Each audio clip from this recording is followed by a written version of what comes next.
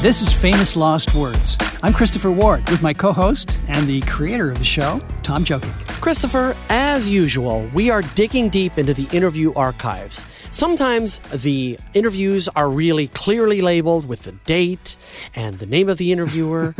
And sometimes also they're full interviews. So they're like 7 or 8 or 10 or 15 minutes of full-on interview. Sometimes they are just divided into clips. Sometimes it's written down what they are. Sometimes it's just a blank CD saying interview disc number 248. Man. So in that case, I listen to it, and honestly, it's like Jeopardy for me. Like, I love watching Jeopardy, and I love listening to these interview clips to figure out who the heck we're talking to based on when they say, yeah, we've been around since 1973, and when John joined, that was great, and then when Norbert joined, and I'm going, there's a John and a Norbert in the group, so I look up, I Google it, or I try to figure it out myself, and it's so much fun. I just love doing it. I'm glad you enjoy this. Thank heavens. I really do. And so I knew somewhere we had some Queen clips, and they were incredibly hard to find, but I found them. Now, that's the good news. The bad news is they're not Freddie Mercury clips, because I don't think Freddie did a lot of interviews to promote Queen albums. So they sent out the other guys. Now, when one of the other guys is Brian May, you certainly cannot complain, because Brian May was a good spokesperson for the band. So we've got 3 clips from him coming up, and we've got 1 clip from John Deacon, perhaps the least known member of the band, and it's great stuff from both of those guys coming up on Famous Lost Words. Tom, what else have we got on the show today? Well, Christopher, we've got a very early interview with Adam Levine of Maroon 5. It's from 12 years ago upon the release of their second album. Now, a lot has been said about Adam and the band, especially in light of the Super Bowl performance, and I know you've been chomping at the bit to talk about this, so I actually have moved this interview up several weeks so we can talk about them.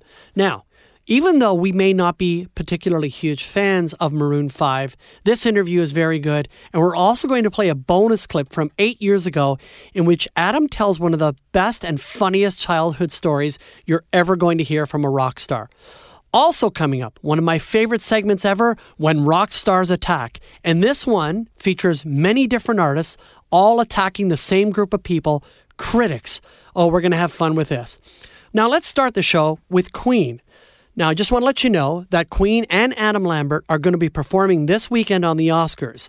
And we got to talk about the movie Bohemian Rhapsody, which is up for 5 Oscars this weekend, including Best Actor and Best Picture. Yeah. What did you think? Well, I really thought that it was an interesting movie. There were some really major flaws in the movie, and I know that and I'm not even talking about like fact checking, because I know that some people are saying that this didn't really happen in this order, and it wasn't. Right. I've seen that. Right. Honestly, I kind of thought that Rami Malek spent the first 20 minutes in the movie just trying to keep his teeth in his mouth. So I do find that part people made a lot of that, didn't they? Yes, for sure. But someone warned me going in, just say, look, the teeth are a little bit of a distraction, especially at the beginning, but stick with it. And I did stick with it. And all in all, even though that movie did have some major flaws, I thought the movie was excellent, and it has deserved many of the awards that it has won. How about you? Well, I thought Rami Malek did a fantastic job as Freddie Mercury. The teeth didn't really bother me at all. I guess I was ready to just bite it off and chew the whole thing.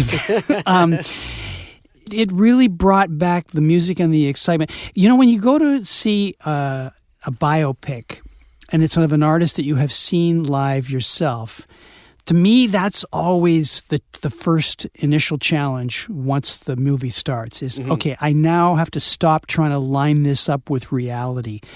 But this movie concluded with a show that I attended, and that is Live Aid in London. Wow. And it was the culmination of the movie. Everything in that film led up to that Live Aid performance because of what a triumph it was for Queen. It sure was.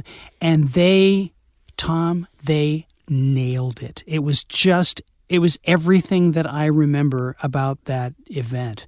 So they obviously went back to some original footage and recreated, and there was some CGI, of course, and they did an amazing job. But also, I just thought the spirit of the music and the story of the band was captured wonderfully. There's always going to be, edits in the storyline. There were some things that were just downright inaccurate. I agree with you. But Right. the spirit of it was all there, and the performances, and they just won a couple of Golden Globes for their troubles. That's right. And, you know, I agree with you 100%. And by the way, the DVD issue of Bohemian Rhapsody includes an extra song, and that is Crazy Little Thing Called Love from Live Aid, as recreated by Rami Malek and the rest of the guys in the movie. So they didn't even include that. So that's an Wow. added bonus. So that's great.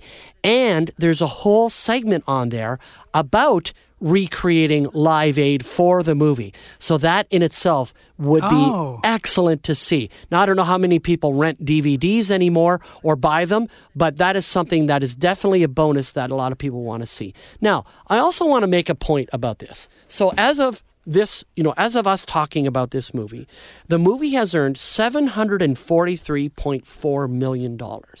And I think there's a couple reasons. I think, first of all, that people love Queen. And people have heard that this movie is really good, and so they've gone to see it. But I also think there is a huge thirst for guitar-based rock and roll, for music that is big and loud. And I think that that's one of the reasons why people are flocking to this movie. And this movie will continue to live on, and the music of Queen will continue to live on, and perhaps in an even bigger way now. And I think it really is to do because we're a little bit at a low point with rock music right now, and I think that's a tragedy, and I believe that the success of this movie is one of the reasons why people are embracing it so much, because it is a rock film. Well, you know what? That makes sense to me. And also, it's not just a nostalgia piece. I know kind of by accident because my niece from Vancouver, hi Heather, and her two kids who are 8 and 10 were down visiting me. And when the movie opened, and I really wanted to see it right away, and I said, so is it cool if we take them to this movie? And she was like, yeah, sure. So we saw it in IMAX, and the two kids loved it. They were riveted. They loved the story. They loved the music, the whole thing. They totally got it. Yeah. So I think it is a multi-generational story. Absolutely. And that music is just so powerful, right? And I will, you know, I've gone on record on this show already saying that I believe that Freddie Mercury is the greatest singer, the greatest rock singer of all time, because of all the things that he could do with his voice and because of how convincing he was, whether he was doing a simple ballad, and, you know, nothing was simple with Freddie, but a beautiful ballad to, you know, opera, to just out and out hard rock music. And then, of course, even the 80s stuff, which I wasn't a huge fan of, but Radio Gaga, which they did in that Live Aid performance, and that's the best version of that song. And, you know, he could do anything, and he was always great at it, and that's why I think he's the greatest singer ever. There you go, from 1980, Queen and Another One Bites the Dust. And that's the era from which this interview with Brian May is taken. Tom, in 1980, Queen released The Game, their 8th album, and one that was viewed as a departure from some of the grandiosity of their previous work. It was the first to feature a synthesizer. Believe it or not, in an era when synths dominated, they had created their massive sound with drums, bass, guitars, piano, and of course, vocals for days. Guitarist Brian May talked about what distinguished the sound of The Game. It's got a lot more open spaces. It's a lot different in many ways. It's more rhythmic than a lot of our earlier stuff. It has. That was really what we went for on the album. We don't try and reproduce anything that's gone before.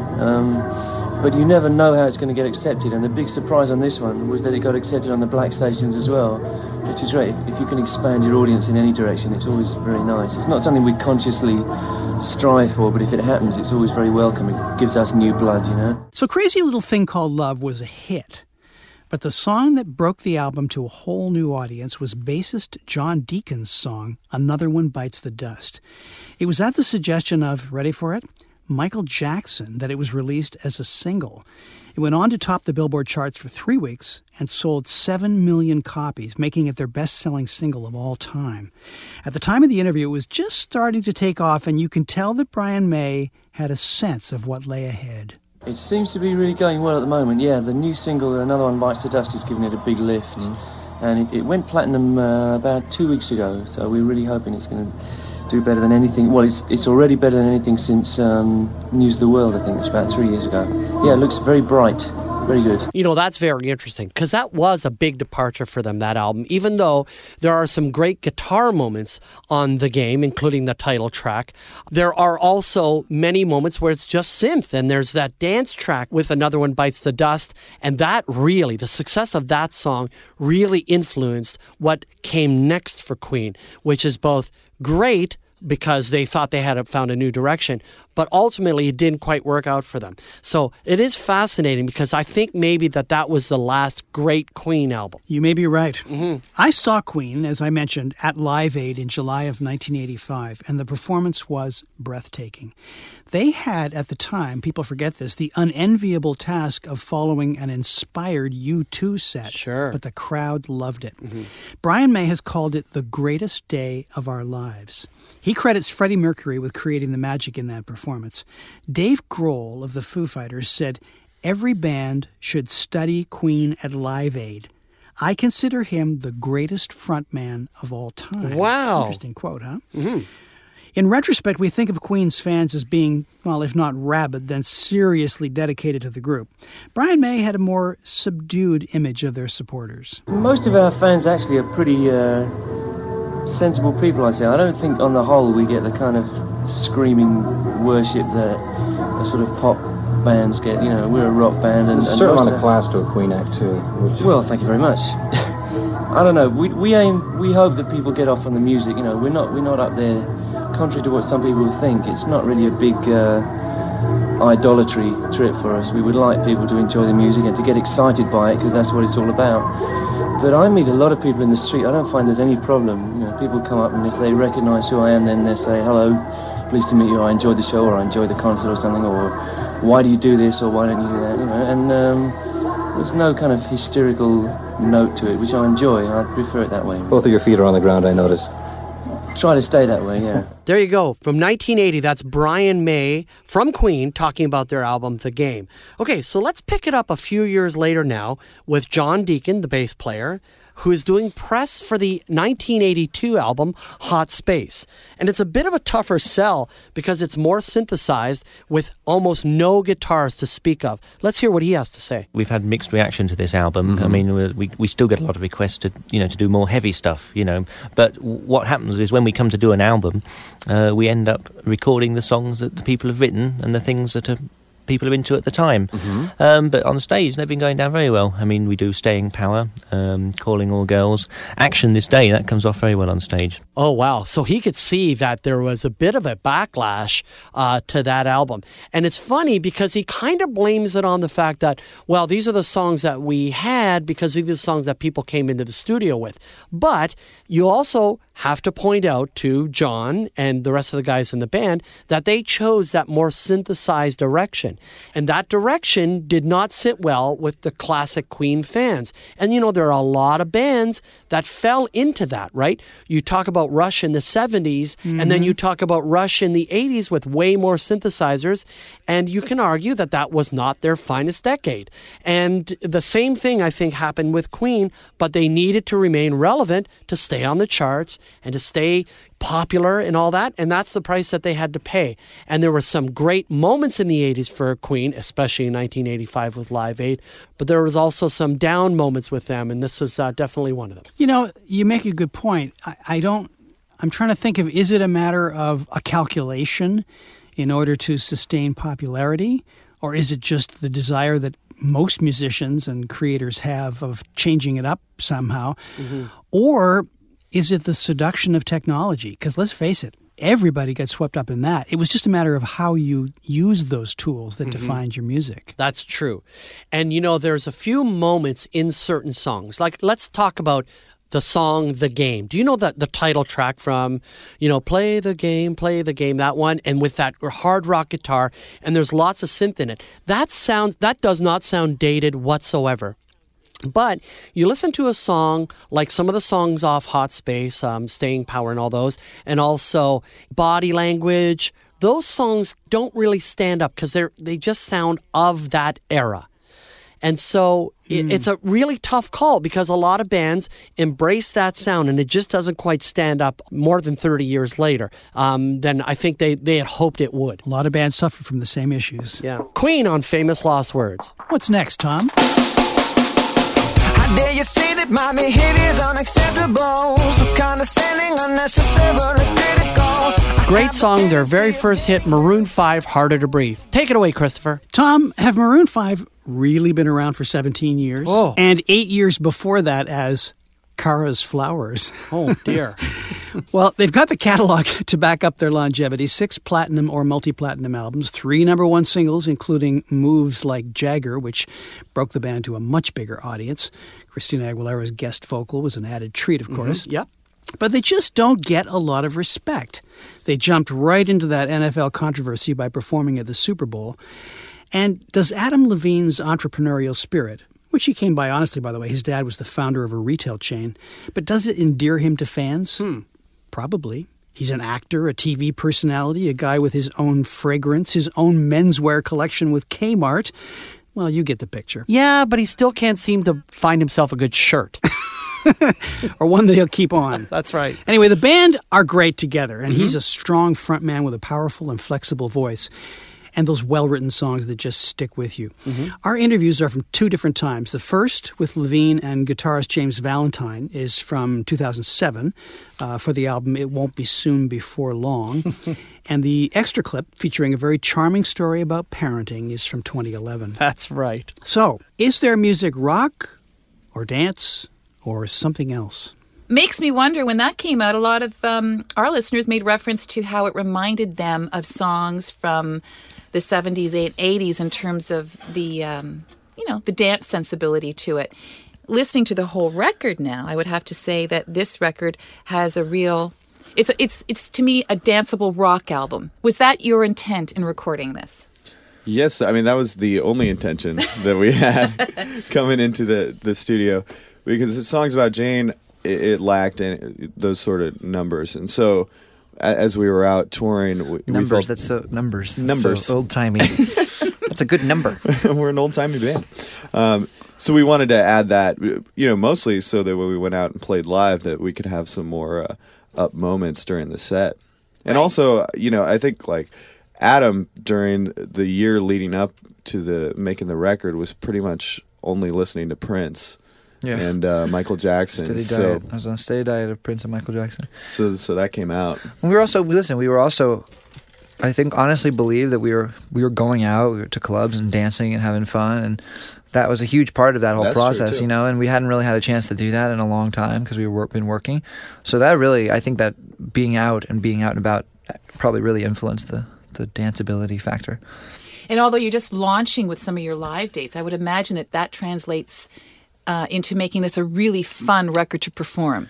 Yes, and it gets more and more. I mean, it's definitely more challenging what we're doing now because there's a lot going on. But once we get that under control, I think it is going to be so fun to play these songs for people. Just because it gets them moving, Right. It doesn't get them swinging like the first record. It kind of gets them pumping their fists and dancing around and sweating and things. So here they're talking about Adam's ability to write great melodies and hooks. Well, I mean, I think, that's Adam's thing. I think I trace it back. I'm convinced that because... It's all the Beatles. Because, your mom forced the Beatles down your throat from a very early age. I think, that just became a part of his sensibility as a songwriter. And so that comes out in everything that he writes. They talk about the thrill of opening for The Police. I understand you guys are opening for The Police. Is this right, in Miami? Yes. Yep. When is that? On July 10th. Ooh, how excited are you guys about that? The fact that I know the date means I'm excited, because I don't know about I couldn't tell you what I'm doing tomorrow. But you guys have already been in a position to tour when you did your last record with some great artists, some really big names. So your experience with going into that with The Police, how do you feel about that then? It's a dream come true. I mean, it's the ultimate opening slot because they're my favorite band, next to the Beatles. So I couldn't possibly be happier. You toured with the Stones for a while. What was that like? I mean, you got a glimpse into sort of that rock and roll life that maybe none of us would ever see on a big scale. It's so far beyond rock and roll. It's not even rock and roll. It's like, when you're traveling on your own 747, it's not reality.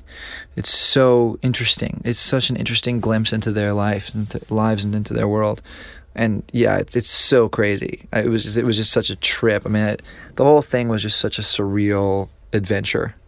You know? We were taken backstage and introduced to each member one by one in each of their own little worlds that they have backstage, and each of their dressing rooms really reflected their personalities. Mick had this very nice modern. I was most down with furniture. Mick's. Yeah, Mick's was. Mick was amazing. like watching the soccer or football game. Yeah, he had like game. multiple TVs on with like financial networks and like the soccer game. And like was putting on his shoes, and I'm like, he's just Mick Jagger putting on his shoes, Right. to play a show. It was really it humanized them a little bit. You're like, okay, this is Keith Richards' room was literally a bar. It was so, with like a deer's head and a pool table. And Are you hoping that some sort of intimate moment can happen like that with the police too? I would imagine. I would love that. I would. They're a little more down to earth. I think they're kind of just like I'm sure it's much more of a show up and play type of a deal. Now, you guys, in anticipation of this new release and when the single came out, of course, you've been very busy with a variety of different kinds of promo. And I saw you guys on American Idol. What was that experience like for you? Another surreal experience. Everything we do is surreal, they're going out there and just seeing the panel of judges in front of you. It was just funny. You feel like afterwards they're going to critique you, tell you what you did wrong, tell you how you could improve. That would have been funny, actually. They should do that with big artists. One of their great contestants on the show, because I must admit I watched that show, there's a guy named Blake Lewis that was on it and did a couple of your songs. Did you guys ever see or hear those performances? I heard a little bit of it. It was a little weird. It's Yeah. strange when someone else is doing your material because you always think about what you do differently. But it's fine. It's flattering. It's flattering when someone wants to play your music. Yeah. And they love it enough. They love it enough to stake their idol ranking, to stake it all on this one song that we wrote. Do you think that if you were trying to get a leg up in this business, I mean, obviously you guys are so far beyond that, but would you have ever considered entering something like that? I probably would have thought about it, and everyone, like, if, let's say the band didn't exist, and we hadn't had any success, and probably people would probably say like, "Oh, you can win" and all this stuff, and I probably would never have done it because it's not my thing. Yeah. I might have. I mean, I don't think so. Oh, funny how he doesn't think he'd ever be a part of something like American Idol. Okay, so when I met him in 2011, they had just announced The Voice, which honestly just seemed like a cheap Idol ripoff. And of course, it turned into this massive hit. It actually eclipsed American Idol, and it made Adam Levine a household name to millions of North Americans. So what we thought was just going to be this kind of, mid-season replacement that didn't do anything became this phenomenon. And some people still swear by that show from week to week. They sit down around the TV like people used to do and don't do very much anymore and watch it with their whole family. So it really is quite a success story. So this next clip is from 2011, and this is when we used to take about 100 listeners to Barbados every year for a week-long party to celebrate with our morning show, and we'd also take a band with us. And that year, Nice. it was more than one. It was Jennifer Hudson and Maroon 5, and I think it was Canadian singer Susie McNeil that year. And it was so much fun. And Maroon 5 hadn't really had a big hit in a while, and they had just released Moves Like Jagger, which you said earlier featured Christina Aguilera. Say what you will about Adam Levine, but he's a terrific storyteller, as is evidenced by this tale from his childhood. I want to mention a story to you, Adam, that I read online. Now you can tell me maybe this one's not true either. Are you on the internet? This is when you were 7 years old. When you were 7 years old, you lived and breathed basketball, and there was a whole story about when you were playing for the YMCA team. You were up 24-23, 10 seconds left. Your dad... It's all coming back to me. The visuals. Let's go back now. You want to tell that story? Yeah, I mean, it's just a silly story. When I was a kid, my dad was my basketball coach. And I was like maybe 7, 8, something like that. And I don't know if you've ever watched a young kid's basketball game, but like it's really uncool to overreact if you're the coach and get a technical foul, which my father did because he got angry, And so he got like a technical foul at the worst possible time in the game, right? So these kids were kids. We're 8, So all these kids are devastated. The parents are getting angry. This kid's, hits the free throw. So now they're up by 1 point, and they're going to now win the championship game because my dad is being kind of an a-hole, And and they're kids. You're not, it's not supposed to be the coach's fault that your kids are going to lose this game and be crushed, And so my dad just looked at me and he was just like, "You got to do something about this." And I was like, all right, Dad. And I'll never forget it. It was one of those classic, movie moments where they are kind of guy inbounded the ball to me, and I took some horrible. I was a lefty. So I didn't have a right hand, so I just dribble into the corner. You're kids. Have you ever watched a kids basketball game? It's just little packs of children running around with the basketball. Right. And I was like, all right, I got to do it. And I threw up some awful shot from the corner baseline, awful, off the backboard and the lights and whatever could bounce off of it, bounced off of it. And it went in. And it was one of those and my father hit the ground and started, praying. And it was just I saved him. I don't know how, but I did. And I'll never forget. And that's one of those moments because I was a really shy kid. Yeah. And I was like, huh, wait a minute. I kind of like this. I like feeling this way. I like being liked. I'm going to start a band. That is a great story. That is superb. I'm going to start a band. I love that. And I love the way he tells that story. So you and I obviously have a certain grudging admiration for Adam Levine's ability to write strong melodies and great pop hits. But we also have our reservations about them and him. I think, Tom, Maroon 5 sort of have a Bruno Mars problem in that, they make great hit records, but the day they put out an album without a hit on it, they're gone. I mean, I would say the same of Katy Perry. I know people are going to hate me for saying these things. Mm-hmm. These are artists that make wonderful hit singles and sound great and have, just a huge amount of talent. But I don't know that audiences connect with them in a sort of long, meaningful way like they would with, help me, like a Coldplay or even Adele or Taylor Swift, somebody like that. Sure. Where, the fans are in sort of no matter what happens through the ups and downs of that artist's career. I agree with you because I think they make great songs, but I don't think the songs have lasting power, and I don't think they deeply connect, like you said, like an Adele does or a Taylor Swift does, and those people will follow those artists for as long as they make records and for as long as they, the listener and the artist, as long as they live. Whereas I do think that Maroon 5 have been kind of nimble enough to stay with the times, and they always bring in special guests like Christina Aguilera, like Cardi B, who does an exceptional turn on Girls Like You. And, that keeps them hip and current, but I don't think in the grand scheme of things it will mean a whole lot to them as respected artists. Perhaps that's not what they want to be anyway. Well, the halftime thing, it's been hashed over. Let's face it. But I feel like I need to add my 2 cents worth. The halftime show is a tough gig, okay? Yes. It's a massive showcase, but it's kind of an artificial construct. You, as an artist, have got 10, 12, 13 minutes to whip the crowd into a froth that normally takes a couple of hours. And you don't get paid. Arguably, some have succeeded more than others, like Prince or Beyonce. But for me, Maroon 5 laid an egg. I mean, truthfully, here's the honest part. My lack of interest in the Super Bowl perfectly matches my feelings about Maroon 5. It's very professional, and there's a lot of spectacle involved, but I'm just sort of disengaged by the bigness of it all. I mean, Maroon 5 is, they have really well-written songs, and Adam Levine's a really accomplished singer. But you know what? There's so much music in the world that moves and inspires me and makes me glad to be alive that Maroon 5 is like a triumph of competence. And that's not enough. Wow.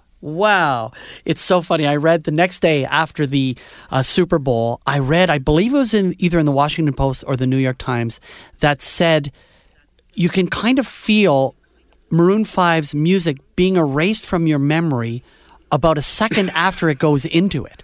Like it was so damning about kind of their legacy and the power of their music. But again, they are successful. Whether they will remain successful remains to be seen, because I do believe that they lost a certain coolness factor with that performance on the Super Bowl, and I think it may hurt them in the long run in terms of chart success.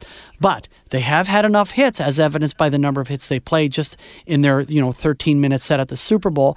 They have enough hits to rely on in case they ever want to take a residency somewhere in New York or in Vegas or something like that, that they will remain a viable band in terms of fan interest, I think, for a few years to come. This is Famous Lost Words. I'm Tom Jokic with Christopher Ward, and time now for an epic, absolutely epic edition of When Rock Stars Attack. Oh, this is a good one.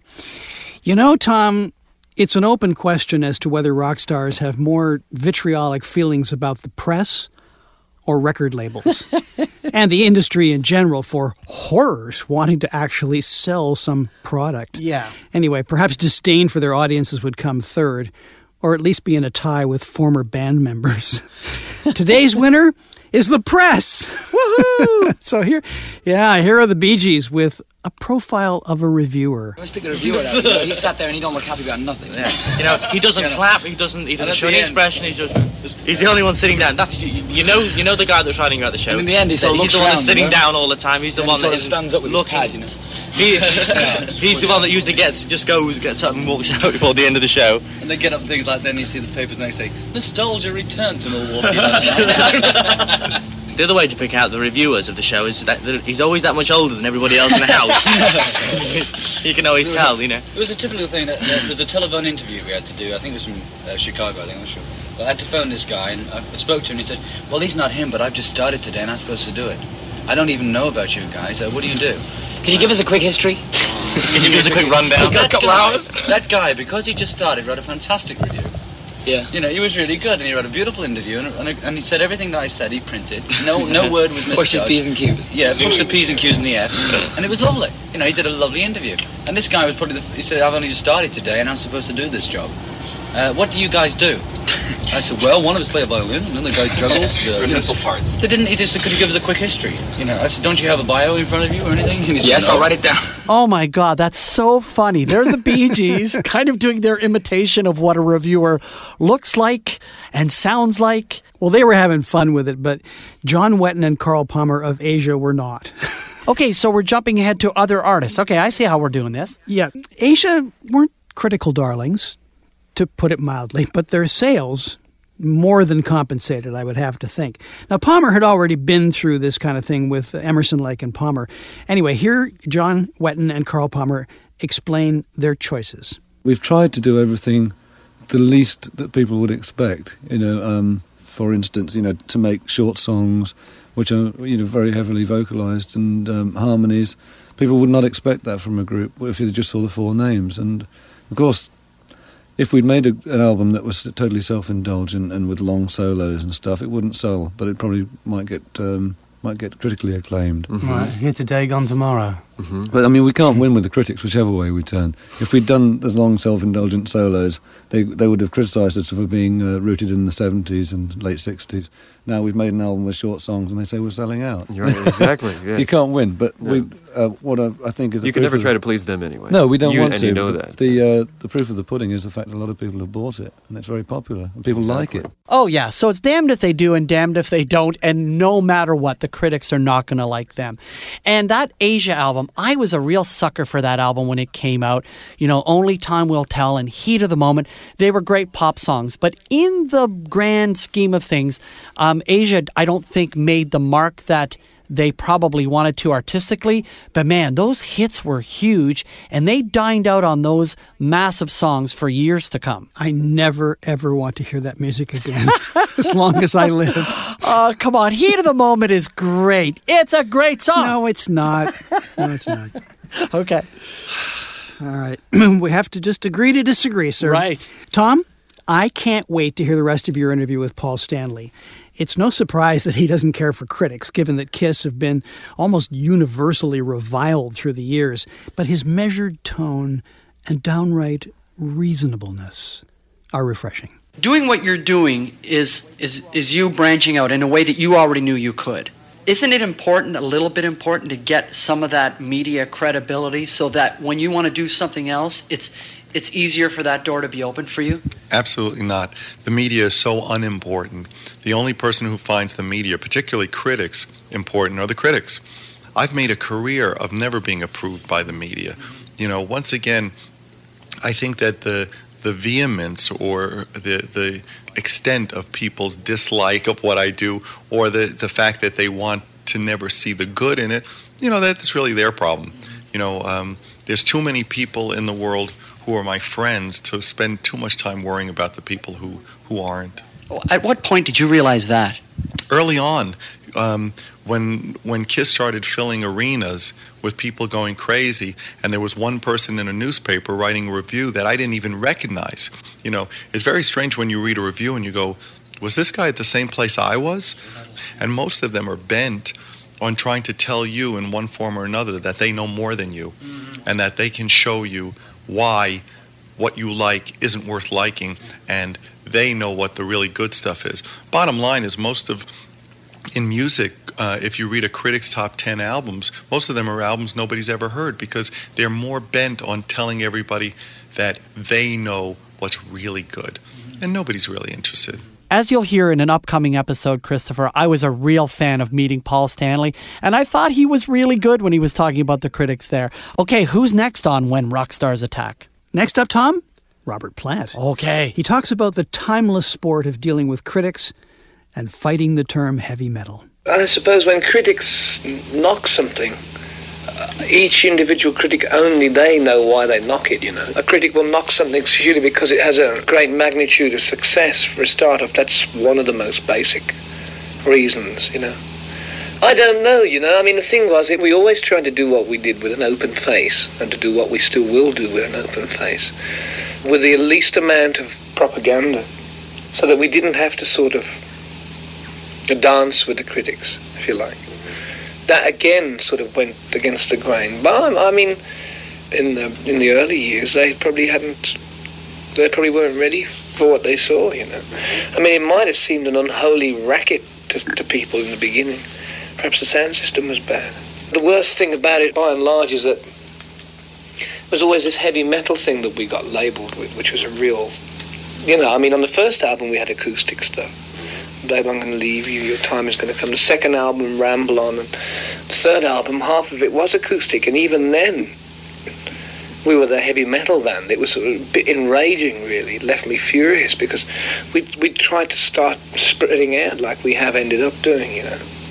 We were a long way from Kashmir, but we were a lot farther away from the MC5 than most people thought. What a great line. He's actually kind of sympathetic to the critics there by realizing that they wouldn't have gotten Led Zeppelin. His quote is, "It must have seemed like an unholy racket to people in the beginning." He is self-aware, I think. You know, and it's very interesting that Robert Plant, Led Zeppelin, and Rolling Stone magazine did not have a good relationship, mostly because of Rolling Stone's horrible criticism of those early Led Zeppelin albums, and it took a lot of work to even get them to agree to sit down for an interview, which they eventually did. And I think it was Cameron Crowe, who was, I think, 15, 16 at the time, who was the one who did the interview that eventually got them on the cover and in the pages of Rolling Stone with an interview. So let's keep going with When Rock Stars Attack. This one is kind of funny. We're going to close out with not a big name like Robert Plant or Paul Stanley or any of the other artists that we've talked about, the Bee Gees. This is funny because it's Leo Sayer. And this comment that he makes did not exactly work out the way he had planned. Okay, Leo Sayer, fairly big in the UK, but only really had 3 hits here. And Leo had a pretty high opinion of himself when this clip was recorded, especially in the way he compared himself very favorably to Elton John. But I would think that I would stand a lot better chance than Elton of going further than Elton, because I don't think I will let the Hollywood sort of showbiz sort of tinsel thing take me over in the way that it's taken him over. And I feel the naturalness has gone from his music. Oh. Yes. Leo When Where Sayer. Are They Now's attack. So here's an interesting Leo Sayer story. He was in Memphis in 1977 and arranged a visit to meet Elvis Presley because Leo was a pretty big deal at the time. He'd had a couple hits on the charts with You Make Me Feel Like Dancing and When I Need You, both of which I think are very good songs. But on the day that he planned to go to Graceland to meet the king, that is the day that Elvis Presley died. Okay, so let's check in with some music news. Earlier on the show, we were talking about Queen, and one of the former lead singers of Queen was Paul Rodgers, who probably a good dozen years ago, maybe longer, was a replacement for Freddie Mercury briefly. Of course, Paul Rodgers is best known for his work with the group Bad Company, also Free, but Bad Company apparently is in the studio just kicking things around and seeing what we've got, says Paul Rodgers. They're putting together a studio album, and it would be their first studio album in 23 years. Then they also have scheduled tour dates with ZZ Top and Cheap Trick in May and Lynyrd Skynyrd later in the summer. Very interesting story about them. Casey Musgraves, big winner at the Grammys recently, will be a presenter this weekend at the Oscars, so we'll see what she's going to present. Ozzy Osbourne has been forced to cancel more tour dates because of his recovery from pneumonia. He had previously scrapped the UK and European legs of his No More Tours too. He's also now had to cancel shows in Australia, New Zealand, and Japan. And Randy Bachman will get a full-length feature documentary about his career coming on March 26th. Bachman is what it's called, and will cover his early days in Winnipeg and his success with The Guess Who and BTO. And Randy Bachman is one of the most interesting people to ever pick up a guitar in Canadian music. Can't wait for that.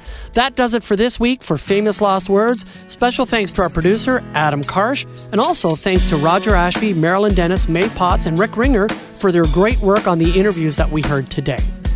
Don't forget, the best way to support Famous Lost Words is to listen to past episodes on the iHeartRadio app or wherever you hear your favorite podcast.